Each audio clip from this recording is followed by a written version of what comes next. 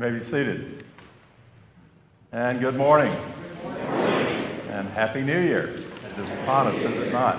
We stand, as we often do at this time, on the edge of the year that has passed and on the fringe of the coming year. We sometimes wonder, what will it bring forth?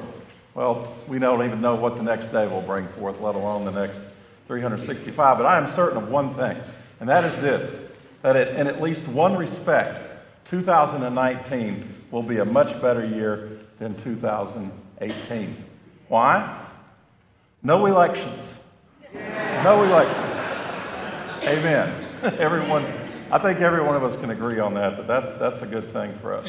But they'll be back, of course. Well, in ancient Israel of the 8th century BC, the days of the prophet Isaiah, they were somewhat like our nation. We hear a lot today about how divided we are. You can hardly watch the news without hearing words to that effect. God's covenant people were also, in fact, divided. The northern 10 tribes were known still as Israel, and the southern tribes of Judah and Benjamin were known as the kingdom of Judah. Now this, of course, weakened both nations, leaving them even more vulnerable before their enemies. I'm going to say more about that in just a moment. But the prophet Isaiah, in our reading this morning, reassures them that there will be a restoration, that eventually the reunification of their nature will be a reality. And he speaks of a king, a new government that will be upon this king's shoulders. For to us a child, notice, is born, not will be born, but is born. A son is given, he says in verse 6 of chapter 9, even though he would not be born for another 700 or so years. Thus the angels who visit the shepherds on that first Christmas night at last could say to them, for to you is born this day in the city of David a Savior, who is Christ the Lord. Isaiah calls him several things, doesn't he? Wonderful Counselor. Counselors were not, as we envision them today, guidance counselors, marriage counselors, that sort of thing. Rather, they were advisors who often served kings and queens and heads of state. This coming king will have no need for that, because he himself will fill those who hear him with a sense of awe, a sense of wonder. And was that not true of our Lord Jesus? Everyone, even often his enemies, had a sense of awe. They marveled at his wisdom and the things he said, the words that he spoke. For he was and is, in the words of John Calvin, the Reformer, endowed with absolute wisdom.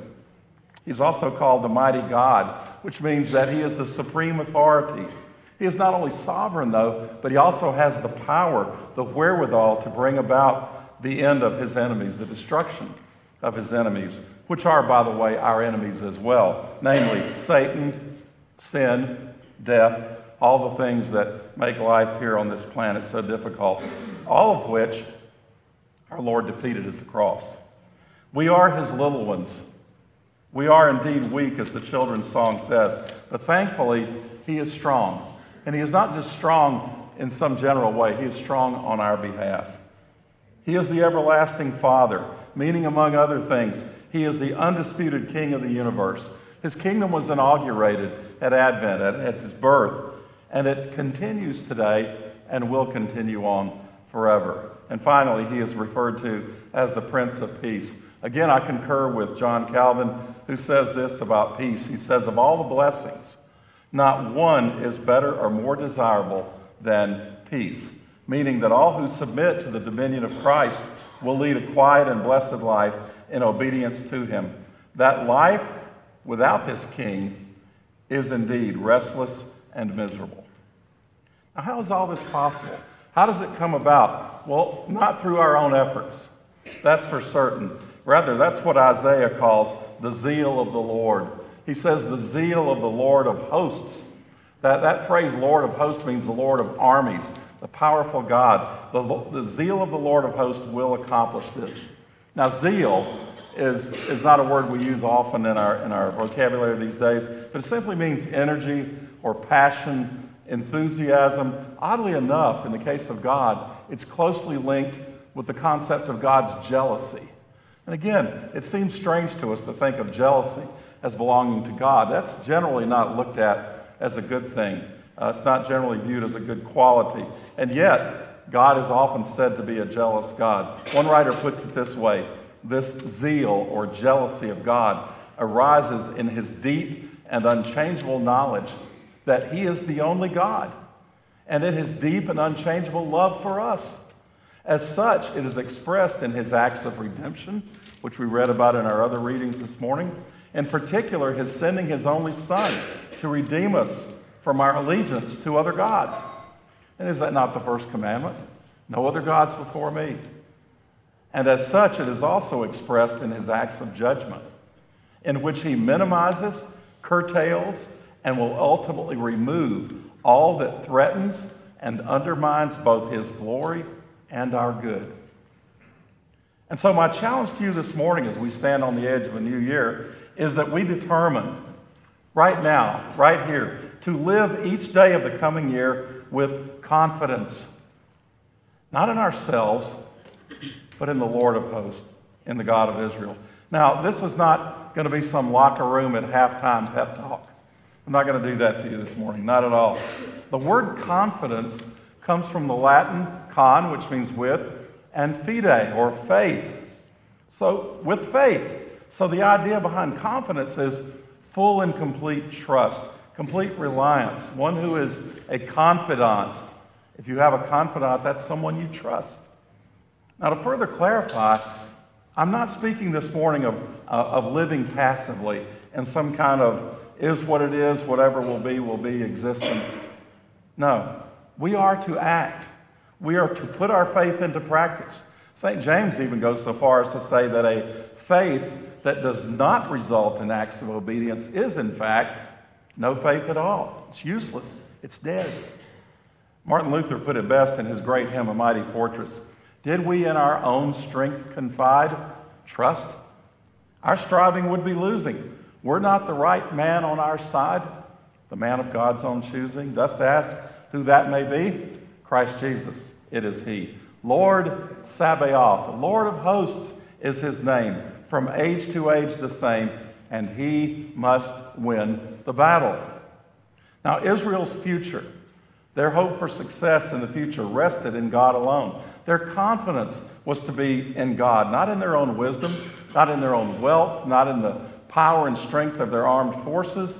I noted earlier that they had become a divided kingdom, and that put God's people at even greater risk from their enemies. But instead of trusting in the Lord, the northern kingdom entered an alliance with their pagan neighbors, the Syrians. That was an act of disobedience, and it revealed their complete lack of faith in God. So not surprisingly, it ended badly. For at the end of the day, the Assyrians, who was the big power in that part of the world, saw this alliance between them and the Syrians as a threat, and he promptly destroyed them both. Didn't end well. But let's apply all this to you and me right now, in the here and now. Specifically, I want to mention 3 areas. First of all, I want you to grow in your confidence this coming year that God will provide for your needs, that God will meet your everyday needs. And how do we demonstrate to God? How do we demonstrate our faith in God, that we are trusting him to provide? Well, the same way that God's covenant people have done this since the days of Moses, the lawgiver, through a thing we call tithing, giving the first 10% of your income to God. Now, I mention this first because while all acts of obedience, whether it's the things God has told us to do, or whether refraining from the things he has told us not to do, all acts of obedience are ultimately acts of faith. They indeed reveal whether we truly believe God or not. But tithing is unique in this sense, that it is not only a sign of our faith, but it is itself the best way I know of to grow your faith. It's so practical and it's so tangible. Now, the key to this all is in the term first fruits, as Scripture calls it. Not giving God what is left over after we have covered our other obligations, but recognizing that God and our obedience to God is, in fact, our first obligation in life. That's where the element of faith comes in. In the largely agrarian economy of biblical days, this really took faith for them to do. Imagine you're a farmer or a herdsman, and your cow gives birth to a calf. First time. What do you do with the calf? You take it to the temple. Take it to the tabernacle. What if on the way back home you get home and you find out your cow died? Now you're out 2 cows, right? Now you're hard pressed. What if you get home and your field that you've already tied the first tenth of the crop off of has been destroyed now by fire, say, or by a hailstorm? You see where I'm going with that. It is God's ordained method of funding his work for the church under the old covenant as well as under the new covenant. It's about learning to live by faith. Negatively, God likens our failure to obey him as stealing. Malachi chapter 3, verse 8, will a man rob God? Yet you are robbing me. But you say, well, how have we robbed you, Lord? In your tithes and contributions. You're cursed with a curse, for you are robbing me, the whole nation of you. Bring in the full tithe to the storehouse, that they may be food in my house. And get this, God says, and thereby put me to the test. You realize what God is saying there? He's saying something he never says anywhere else that I can recall. He's saying, I dare you. Just go ahead and try it. Just see if I will absolutely prove this to you. That doesn't sound like faith, does it? Well, it is up front, but he says, just do it and I'll prove it to you. See if I will not open the windows of heaven for you and pour down a blessing until there is no more need. And he says, I'll rebuke the devourers, the pests and the things that eat away at your fields and your income and so forth. And unless some of you maybe want to get all dispensational on me and say, well, that's Old Testament. I had a very dear friend in Florida who used to say that a lot. Well, let's try Philippians chapter 4, where Paul says to the church at Philippi, who gave generously to his work, he says to them, what you have done is a fragrant offering. And notice how Old Testament and the sacrificial this sounds. A fragrant offering, a sacrifice acceptable and pleasing to God. And my God will supply every need of yours according to his riches and glory. Enough said? Enough said. Secondly, I want you to walk this coming year in great confidence in the gospel. Great confidence in the gospel.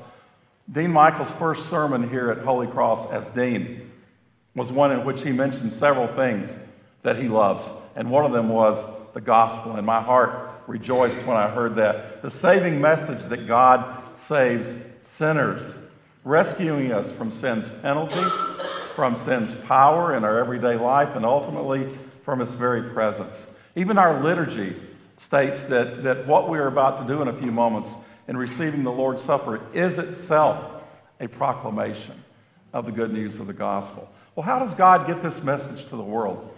I suppose he could have done it a number of ways, maybe some cosmic, huge billboards strategically placed throughout the planet that announce the good news. But no, he doesn't do that. Paul says in 2 Corinthians chapter 4, verse 7, for the God who said, let light shine out of darkness, has shone in our hearts. That's what it means to know Christ. To give the light of the knowledge of the glory of God in the face of Jesus Christ. Okay, so how does he do this? Next verse. But we have this treasure in jars of clay, earthen vessels.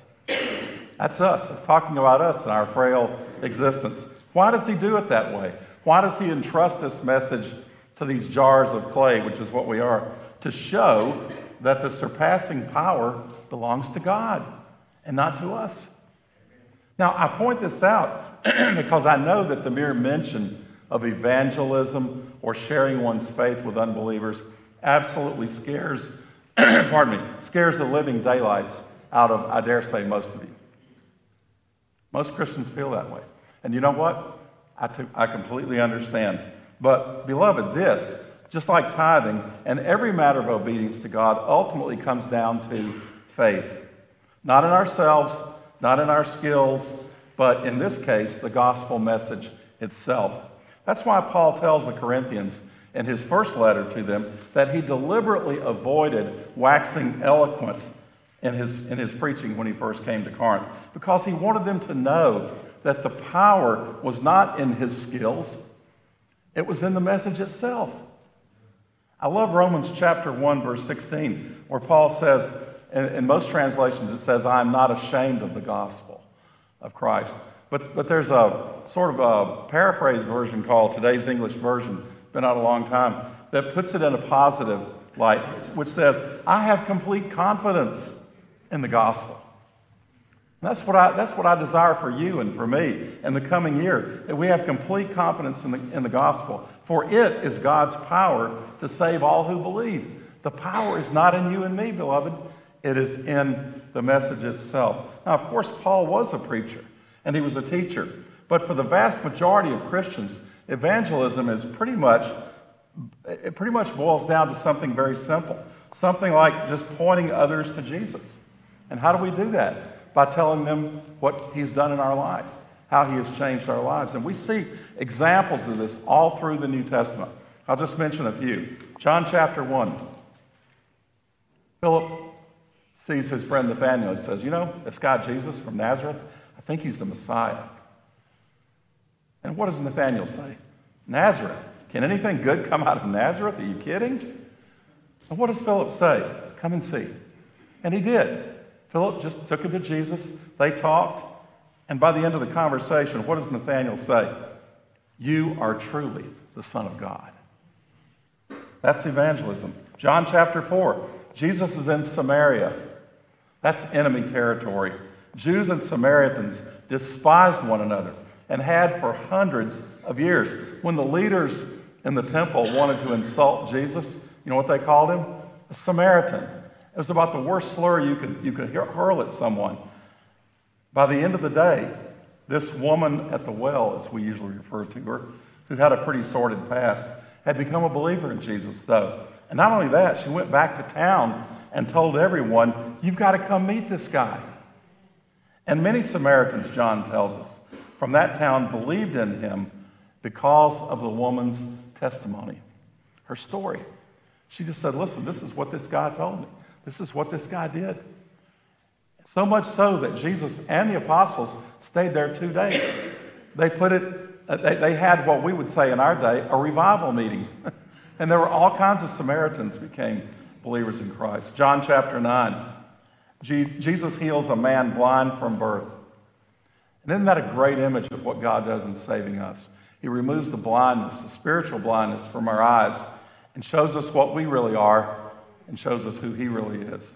It's a great image. But the religious leaders tried to engage this man in a big theological discussion about who Jesus was and so forth. And finally, I picture in exasperation, the man says to them, look, whether he's a sinner or not, I don't know. But one thing I do know, whereas once I was blind, now I can see. That was his story. And that's evangelism. It's just telling your story. This is what God has done in my life. And again, as with all acts of obedience and all God's commands, it's not optional. It's not optional. Jesus said in Matthew chapter 5, you are the light of the world. Not you should be, you are the light of the world.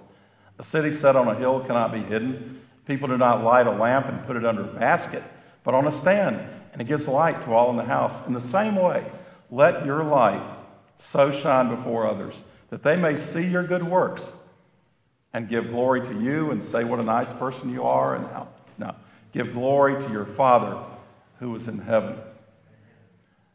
The other day, how many of you know Greg and Laura Gibson? Some of you will know Greg and Laura, second service they usually attend.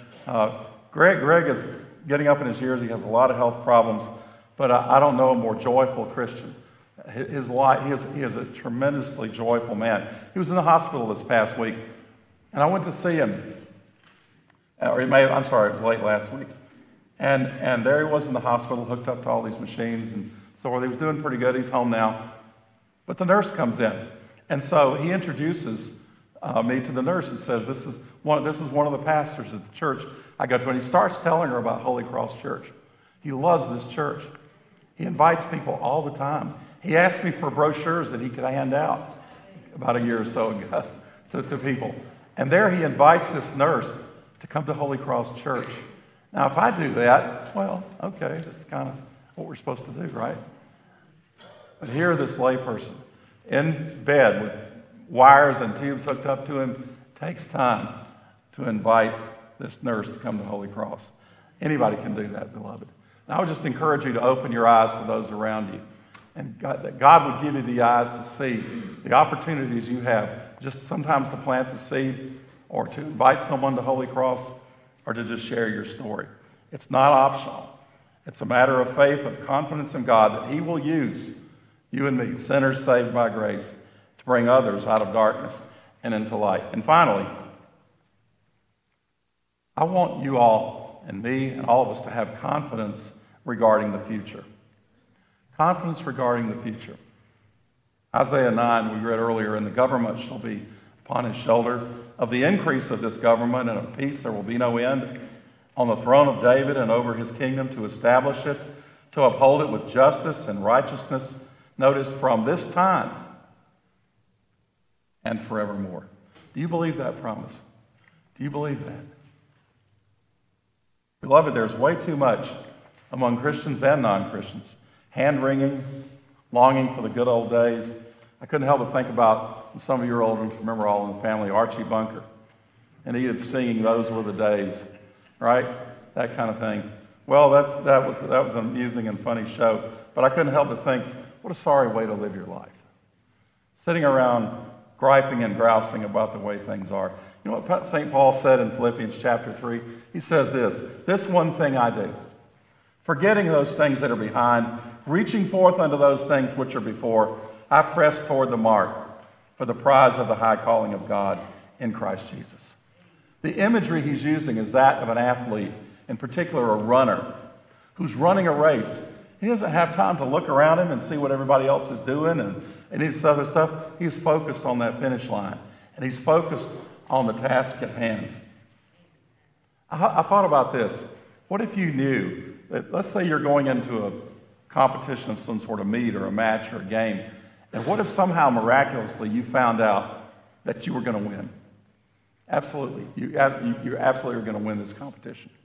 Would it affect how you played? Would it affect your efforts? Would you just sit back and coast and say, "Oh, well, I'm going to win anyway"? So, no, I don't think you would. I think you would compete with great confidence, with a spirit of even reckless abandon, would you not? Well, beloved, read your Bible. From cover to cover, the outcome is not in question. We win. In the words of a great hymn, "This is my Father's world. Oh, let me ne'er forget that though the wrong seems oft so strong, God is the ruler yet."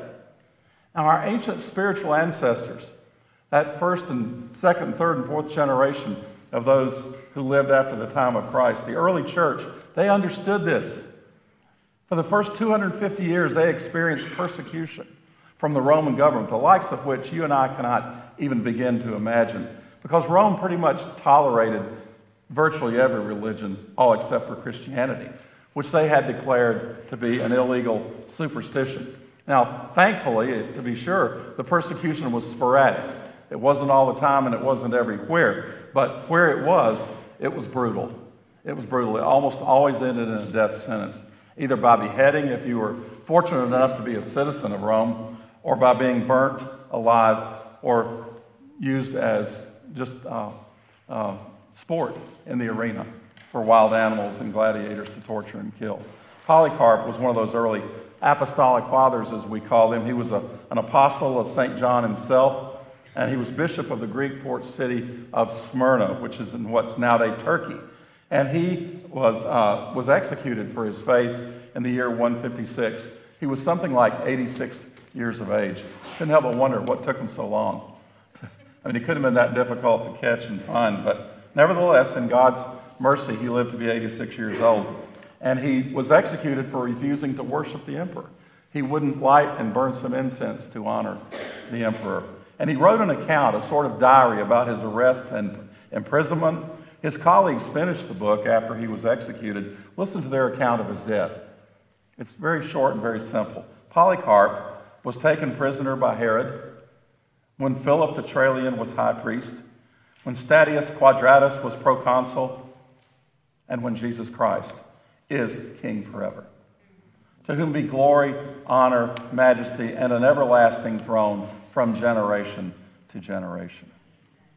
The message of those early believers was clear, and others read this and took great heart in it. Rome is not in charge. Caesar and his bureaucrats are not running things. Jesus is King of Kings and Lord of Lords. But do you know that? And when I say know that, I mean, do you believe that in your heart of hearts? I'm afraid many Christians will affirm it here in church. We will sing, "This is my Father's world." We'll sing, "A mighty fortress is our God," here in the friendly confines of Holy Cross, but not always where it counts. Out there, Monday morning in the real world. Let me close with a word from Isaiah chapter 40, what he said to those who felt like, much like what we many times feel. God has abandoned us. We're hopeless. We're doomed. Doom and gloom. Here's what Isaiah said to them. "Have you not known? Have you not heard? The Lord is the everlasting God, the creator of the ends of the earth. He does not faint or grow weary. His understanding is unsearchable. He gives power to the faint. And him who has no might, he increases strength. Even youths shall faint and be weary, and young men shall fall exhausted. But they who wait for the Lord," that is, those who trust in him, those who walk by faith, "shall renew their strength. They shall mount up with wings like eagles. They shall run and not be weary.